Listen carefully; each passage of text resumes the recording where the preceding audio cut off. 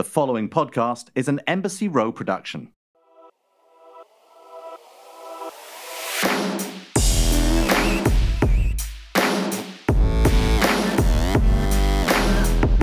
Hi, this is Sarah Riff, and welcome to Having It All and Other Lies, the podcast where I talk to people I admire about letting go of perfection, embracing the chaos, and redefining what success and happiness look like to them.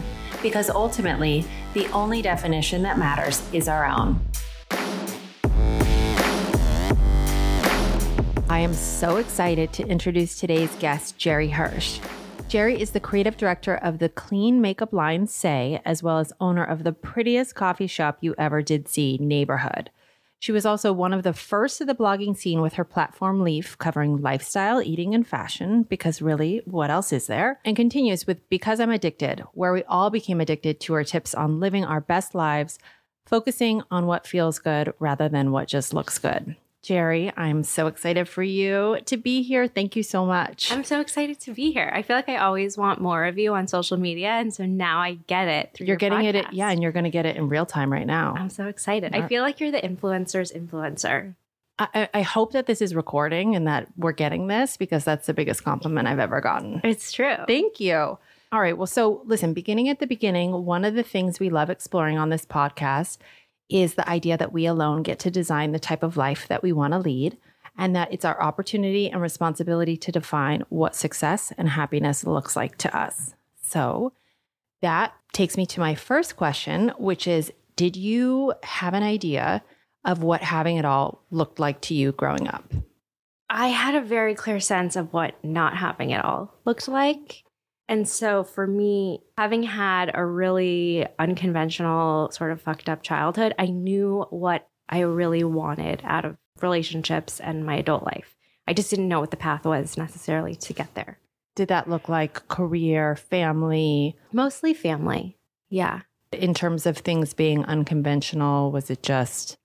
Oh my gosh, how much time do we have? I mean, listen, we're on the clock, but whatever, yeah. You know. Well, the short version is my parents got divorced when I was super young, and my mom just dated bad guy after bad guy, including somebody who literally went to jail for murder, drug addicts, like the worst of the worst.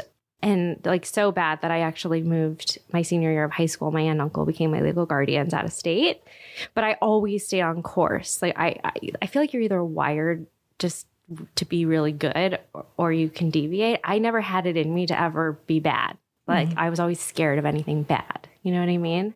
Yeah. Well, it sounds like you saw a lot of bad things growing up. Yeah. But not in like I don't feel like a victim. I feel like all of it has really shaped who I am, and I'm really proud of it all. I feel like I can overcome anything. I pushed out a baby without an epidural. Like I feel like there's nothing that I can't do as a result of having gone through everything that I've been through. Right. Well, thank you so much for sharing that, first of all. And totally. I think that's one of those important things to remember, is that sometimes it's like, just looking at you, obviously, you would never anticipate that. And also, same thing in high school. I was always a straight A student. I was cheerleader. I ran for student body president in the midst of when everything, the craziest of the crazy went down with my mom. And people would never, ever know. I know how to just put on a smile and keep going. But that's why I feel like the context of your podcast is so great, because you really, from the outside, things may look a certain way, but you have no idea what's going on in anybody's life. Right. And also in its own way, I sort of feel similarly, having grown up with a lot of dysfunction at home, it really helps you to hone in on what is paramount to you in terms of finding a partner and what kind of behavior is acceptable and what you will stand for and what you won't. And in its own way, while you would never wish that on your own children, I think it has created such a strong individual with so much character in you know? So I'm like, how do I raise good children if they have everything? Like, I know I'm good because I had nothing. Like, yeah. You're going to have to incorporate some ugly behavior. Yeah, exactly. Well, I married somebody intentionally who came from like the polar opposite. He has totally the perfect same background, perfect parents, perfect childhood. So of course, there's no such thing. There is no such thing. But I feel like I have a partner who I could really lean on for the things I don't know. Yeah, no, I feel the same way. It's so funny. Like when I got married, I was never someone who aspired to get married or really romanticized weddings or even relationships because I hadn't seen a lot of successful relationships growing up. And so when I met my now husband and we decided to get married, it was very much like we were jumping into the deep end, holding hands. And I remember saying to someone, if I can't make this work with him, then I do not believe that marriage can really last. Like I'm equipping myself with someone who has all of these tools that I didn't have from growing up. And so it's so important in its own backwards way that you got to identifying what that was, even if I'm sure it was painful, while you're going through it. Yeah. Well, you guys look like such a solid couple. So I hope it's all going from on the outside. It looks great. I hope on the inside. As long as it looks that way, then we're doing our job. Like, we need to be more like the Riffs. Well, is that your husband's last name? No, but you know what? In the world, like it could be. You know what I mean? You guys are always having fun and as a family, not just as a couple separately, which I really admire about you guys as a unit. Well, thank you. I remember actually running into you literally. Remember, we were running in the marathon. And by running, I mean, we did like 2 or 3 blocks, but it goes past our house. And you and Darren were having, I think, bagels or coffee. Yeah. And it was so fun because like I got caught up in kind of the emotion of running a marathon. Have you ever done a marathon? No, but I just started running as my way to like lose the baby weight. I've always aspired to be a runner, but I don't really enjoy it. So I'm trying to make it happen. Do you think that you're going to set yourself up with a challenge like running a marathon? My goal is a 5K. I'm actually using an app that's couched to 5K, and it helps train you to get there. And I'm embarrassed to ask this, but 5K is how many miles? It's 3 point something. Okay. And by the way, when I said running the marathon earlier, I meant very loosely and in air quotes because, like I said, oh no, you were in leopard biker shorts and like Yeezys. I saw right, and we only did those two blocks, but it felt like I was part of it. Yeah. Okay, so you knew very clearly what you didn't want, and that helped you to kind of figure out what sort of life that you wanted to build for yourself. So I spoke a little bit about your professional background, but tell us a little bit about how did you start this platform so early on? This was definitely ahead of its curve. Right now you can't throw a rock without hitting, someone. What do you call them? Bloggers in the field? Oh, yeah. I love that on your Instagram. But to create that platform and that destination at that time was really very progressive and you were ahead of your time. So professionally, did you work in design and content creation, or was this kind of your first foray? No, content creation was super new then. I started a blog in 2005 while I was working as an analyst for Phil Anschutz at AEG. It was my first job out of college. I had studied finance and marketing, and I had a serious job. So for the first time, I found myself stuck at a computer all day long. I was like, oh my God, this is my life now. This is adulthood. It was shocking. And so obviously you kill a lot of time like popping onto Facebook. And one of my girlfriends sent me a link to my next ex-boyfriend.blogspot.com. And on this blog, which I'd never heard of the word blog before, this is 2005, she wrote about all the guys she was dating in New York while at law school. And they were like the most hilarious stories. And I couldn't believe she was able to publish this information on the internet. I was like, I want to know how you do this. Like creating a website felt like impossible. You would see commercials on TV, build your website. But up until then, it was sort of mysterious. So I clicked on create blog and I just created a blog. You're like, well, I am in front of a computer all day. Exactly. And I had no idea that there would ever be Instagram or that YouTube would be acquired by Google shortly after, or that Twitter would launch. There was literally no industry. It was pure curiosity. Now people are like, I'm going to follow this formula. I'm going to start a TikTok account. I'm going to start an Instagram account. I have an editorial calendar. Yes, but that wasn't the case. I was just curious. And I still, like, that's how I still operate. Like I was into clean beauty 10 years ago, and now all of a sudden clean beauty is like commonplace. I think if you just follow your curiosities, you end up doing what you love. So this was kind of the wild, wild west at that time. So how did you transition out of your job? At what point did you know it was a real thing that you were ready to pursue full time? Well, I knew it was a real thing when Elise Lonin, who's now the COO or CCO of Goop, Chief Content Officer, at the time she was at Lucky Magazine, and she emailed me and she was like, hey, we all at Lucky love your blog. We'd love to feature you in book. At that point, I realized it was sort of real and I started to take it a little more seriously, but I didn't quit my full-time job until I raised money for Leaf, which was now 3 jobs later. when YouTube was acquired by Google, I had this vision for how video could work on the web. And I went to all these investors and I was like, I believe that sponsored content is going to be a humongous business. And they looked at me like I was crazy. Right. You were like Nostradamus. Exactly. And like now it's a joke because you open Instagram and everything is hashtag ad. But to me, it was super clear. And I had a very clear vision of like really beautiful how-to videos, which now doesn't sound interesting because there's a million of them. But at the time, if you Googled how to sear sea bass, it would be like a 7-minute video from an older woman who you didn't care about. I was like, what if I condense these down into 30 seconds, make them really beautiful, and have a huge library of how to do everything? And we did it. Okay, so you raised money, and what was that process like? Obviously, you had never done that before. I never done that, but I was really young and nothing to lose. I was just like, I'm going to do this. There wasn't an option of not doing it. I had no fear. I think that's one of the best parts about being young and entrepreneurial is that you don't know how hard the failures feel and you don't know how much work it takes. When you're first starting out, you just have rose-colored glasses on. Right. Know? And I think it's always important, though, that the founders share that with us because I think it's really easy to look at all these sort of glossy lives and these hashtag, girl boss, hashtag love my jobs, and sometimes not realize how much effort and work. And like you said, sometimes heartbreak goes into these things. Oh, yeah. Oh, yeah. So how long did you have that platform? So, because I know it was acquired.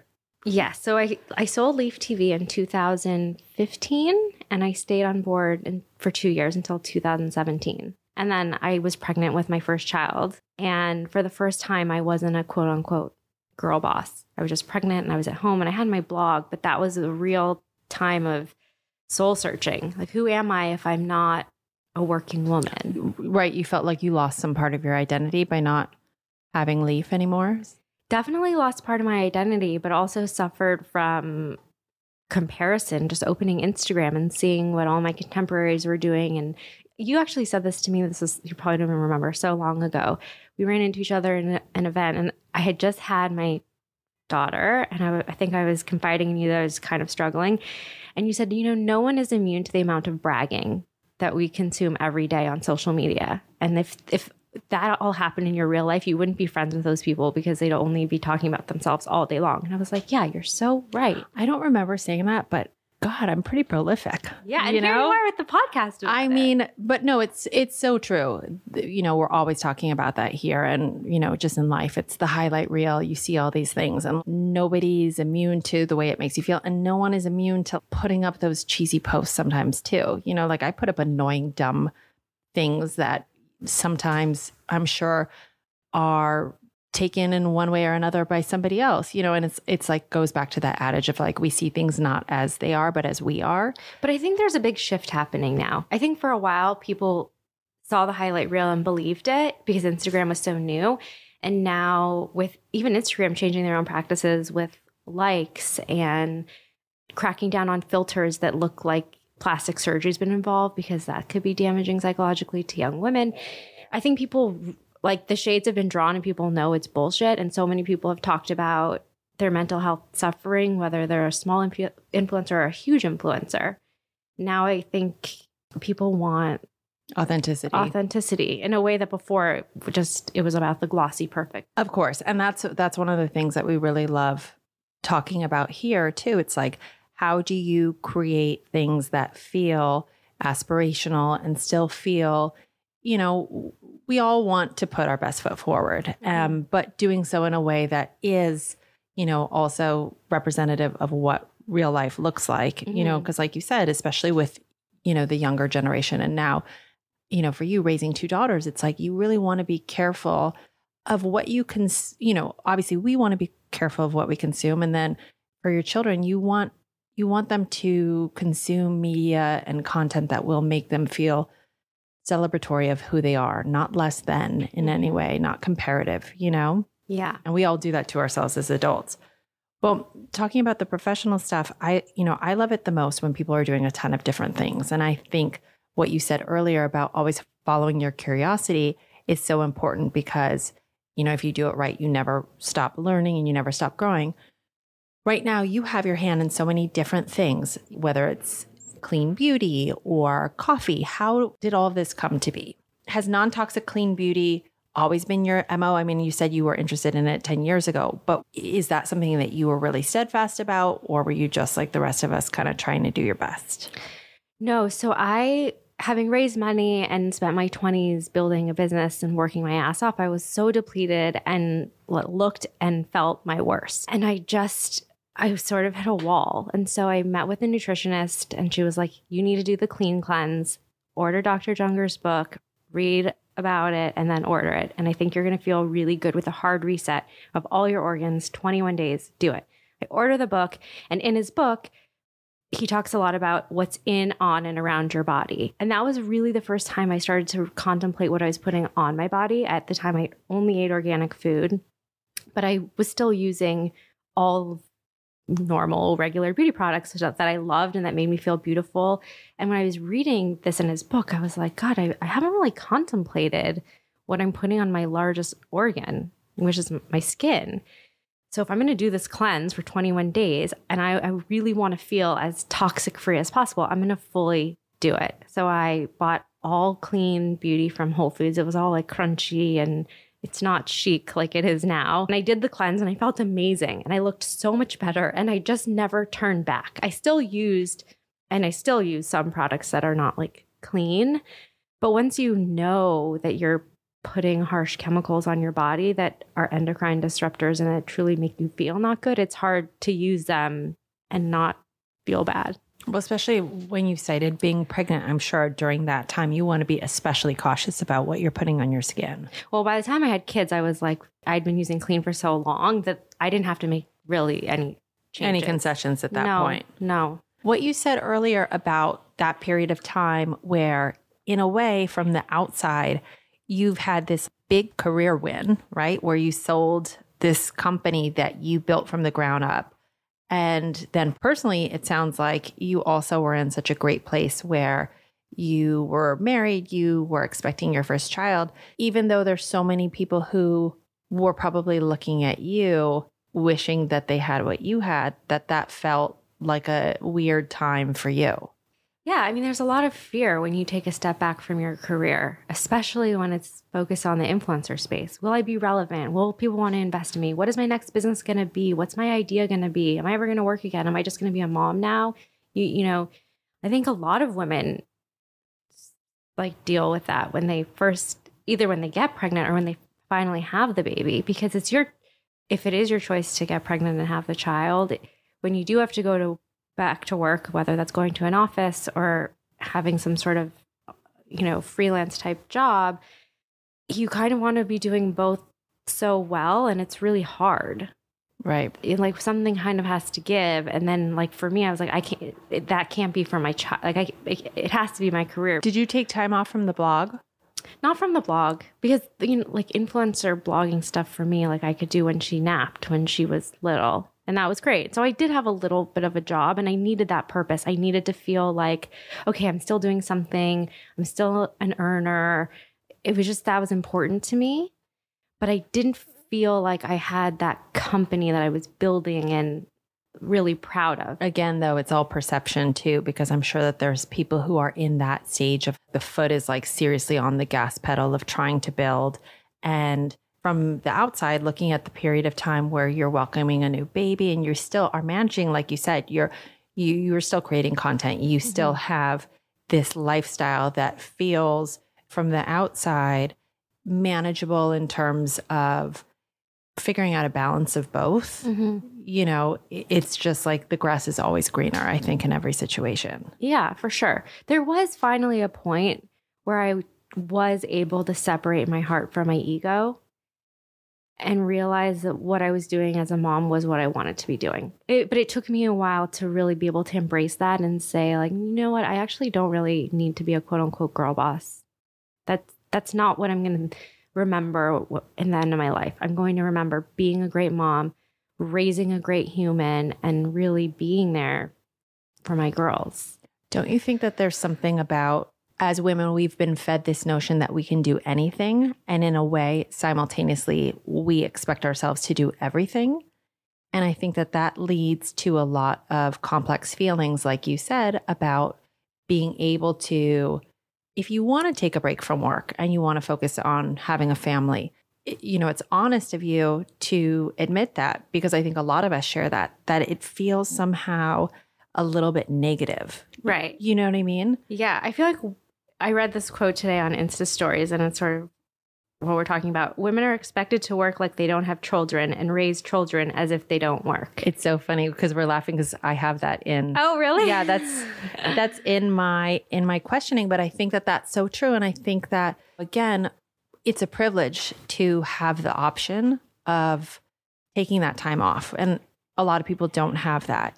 And yet, I think for whatever reason, especially now in our culture as women, I think we have devalued that singular focus on our families as though it's not as important as doing something outside of the home. And it's hard, and I don't know how to shift the culture, because if you think about it, our society doesn't do anything to help moms, or to help people who have welcomed new children to do both. We don't have any government subsidized childcare or anything like a lot of other countries do, where people can feel like they can achieve a certain amount of balance. So knowing that, and we always say having it all in quotes, it's most often that something has to give. And what is it that you want to give? Right.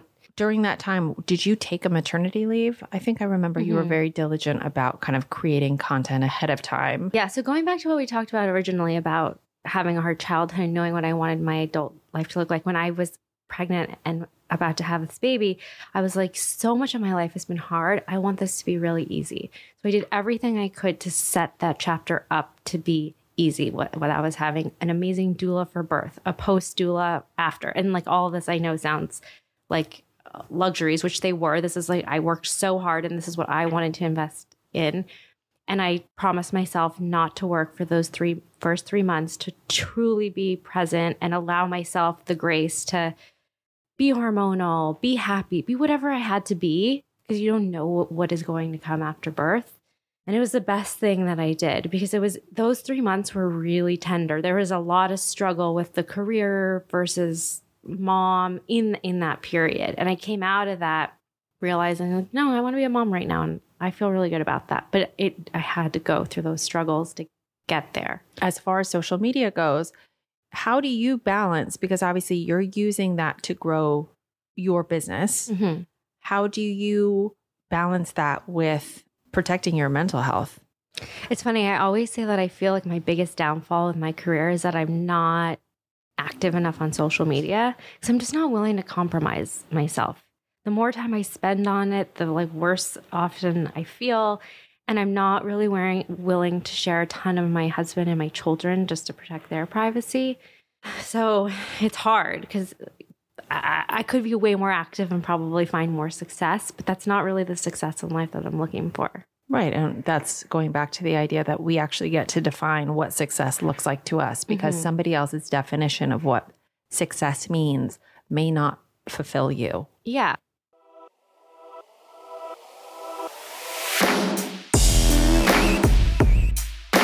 No lie, your voice counts. So this is just a friendly reminder to make sure that you are registered to vote in the upcoming elections this November. Please text the word voter to 26797 to check your registration. You will also receive reminders for all local, state, and federal elections and your polling locations. Don't forget to follow I Am a Voter for more civic engagement opportunities. So Jerry, shifting gears, we all know that the present is a gift and that we aren't promised tomorrow. And I know that this must ring especially true for you, as I know a little bit about the traumatic situation that you went through with your husband. And I was hoping that you would share it with us. Sure. So my husband and I got married in March 2015. And that following January, he went for a run, which he did every day. He was 37. He ran like 3 to 6 miles a day. Great health. It happened to be raining that day, and we live in the hills. And I was like, please don't go for a run.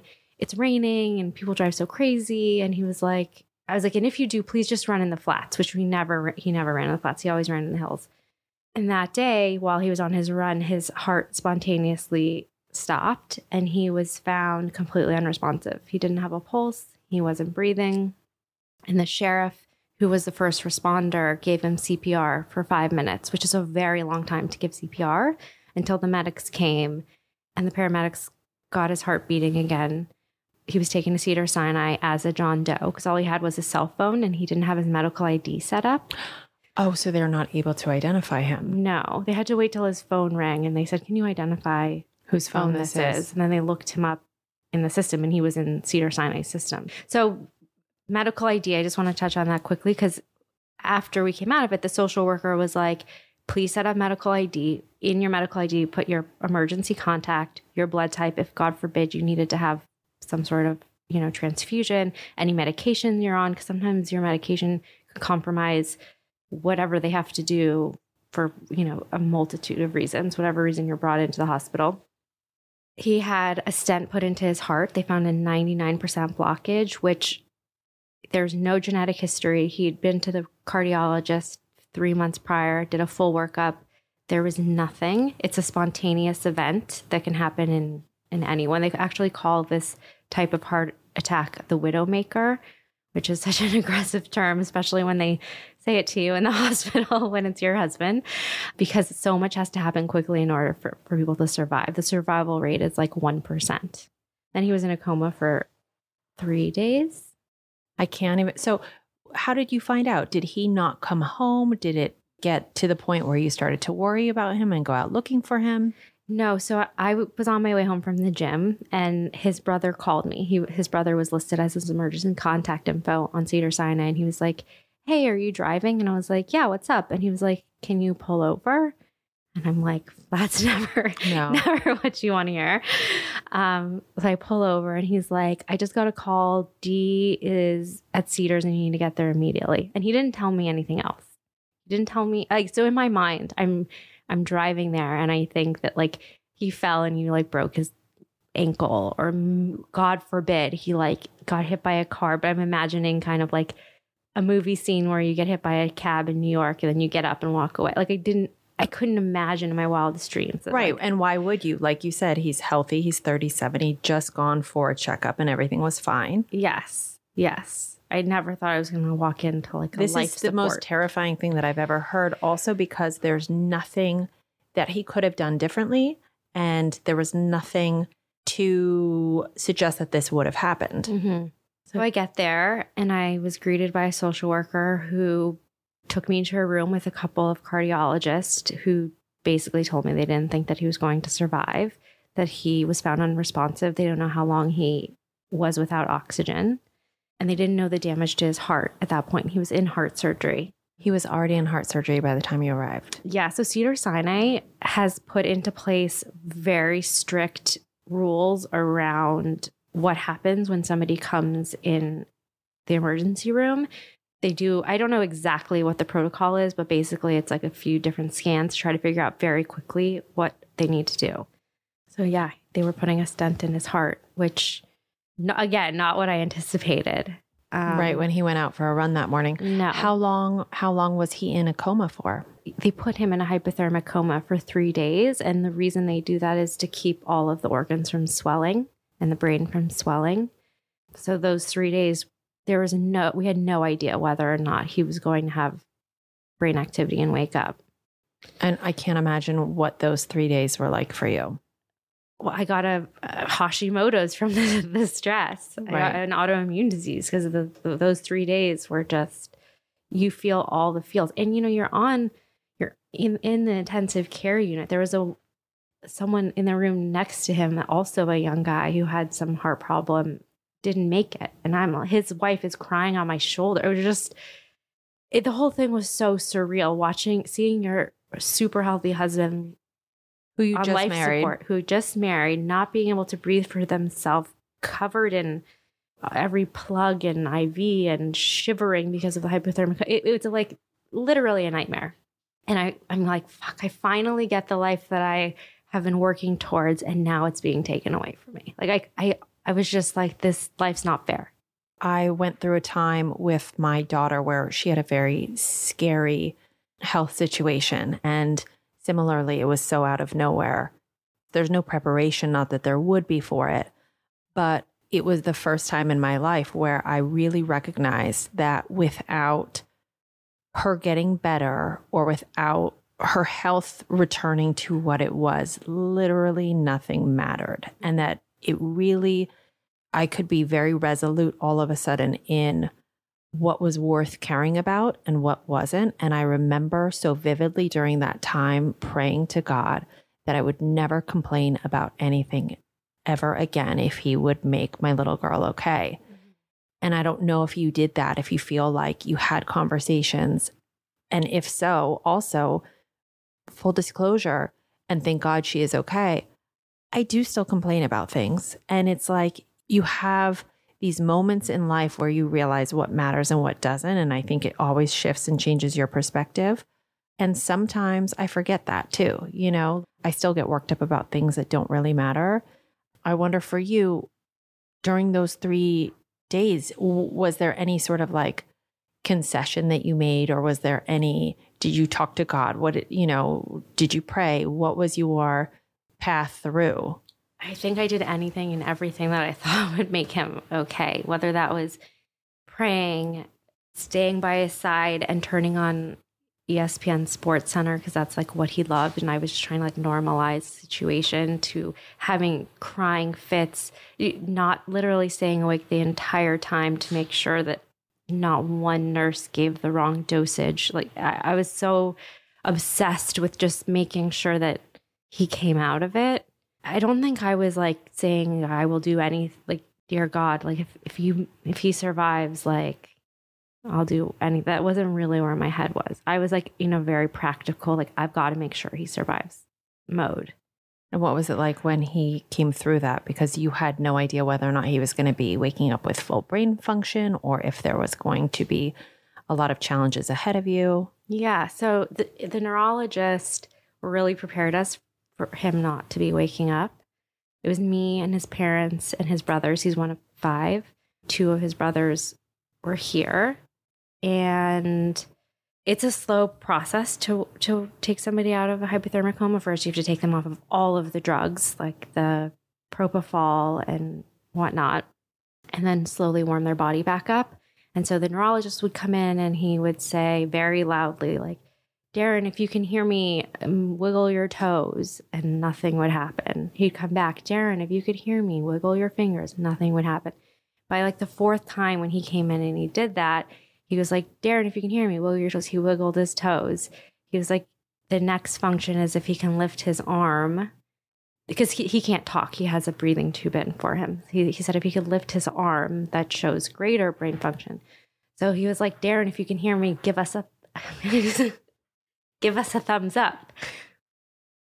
No, of course. So he lifted his hand and he gave a thumbs up, and we all just like lost it. We're like, oh my God, just the tears of joy. Then every step of the way, can he talk? Can he walk? And he just was truly a miracle that he had all of those capabilities. And then we named our firstborn after the man who saved him, Sheriff Leobardo Trujillo. Our daughter's name is Leo. Did that sheriff get the call, or was it happenstance that he was driving by? Or so a couple was walking. He never ran in the flats ever. He happened to go down behind Sunset Tower where there's tons of apartment buildings. A couple was walking their dog and they called 911, and he was the first responder. And what's so crazy is after he gave CPR, he just got in his car and went on to the next heroic event. He doesn't make a log of it. It's not something that the sheriffs have to report. So it was actually really hard for us to track him down and figure out who actually saved him. Same thing with the paramedics. We all wanted to look this man in the eye, give him the biggest hug, shake his hand, thank him, do everything we can for him. Now he's a big part of our family. He's won a life-saving award from the Sheriff's Department for saving Dee's life, because it's not what their job really is. I would never even know that a sheriff would know how to give CPR necessarily. They don't all know. Which again is just the universe of all of those things. coinciding at the same time, that he happened to not be in the hills, that he happened to be there where you'd asked him to go that day. And that it was this sheriff. Someone else could have shown up and they could have said, no pulse, not breathing, call it in. But he says, the first thing I did was look up to see if he jumped. And I turned him over to see if he's a drug addict. I could see that he was warm. He had his headset in. I saw that he had a wedding band on. I thought, man, this guy's really young. I got to try to do everything I can to save him, which is the same thing that the surgeon who put the stent in his heart told us. He said, when I saw him on my table and I saw how young he was and how handsome he was like, I had to do everything I could to make sure that he survived. I didn't know if he had children or I knew he had a wife, but it was my responsibility. Oh my God, Jerry, I can't even imagine going through this. How has that changed what you value? Oh my God, it's changed and how everything. how you even deal with time. I just have everything's super clear. Super clear. Toxic relationships, the bullshit. I don't really have room for it. I'm all about just, being with my family, doing the things that bring me joy, and trying to cut out as much of the negativity and toxic noise as possible. Yeah. And all the noise. Yeah. I know you guys opened up Neighborhood together. Mm-hmm. And was that sort of a lifelong dream of Darren's and his family? Yeah. So him and his brother love coffee and they love business ventures. And they decided to do this together. His brother coincidentally almost lost his life when he was 16 years old. So I think they have this bond of understanding what it's like to almost have it taken away in a way that you don't understand unless you've experienced it. Even as the wife, I don't truly understand what it's like to wake up having almost died. Well, you know what it's like to wake up almost having lost your husband. Yes. Yes. And that's what he always says. He's like, for me, it was easy. I just woke up. I didn't suffer through the heart. He didn't get the Hashimoto's. He didn't get the Hashimoto's. He didn't have those 3 days of not knowing and the stress. And yeah. Well, I love, even though as trying as that situation was, that it has provided you with so much clarity and hopefully, going back to the conversation we had in the beginning, some of that noise that we struggle with as to what's important and what's worth my time and what am I supposed to be and who am I supposed to be, that has helped it become more clear for you. Yeah. That the only thing that really matters for you is your family and time with them and doing what feels authentic for you guys. Yeah. And truly finding what makes you happy, which I think it's always adjusting, Yeah, of course.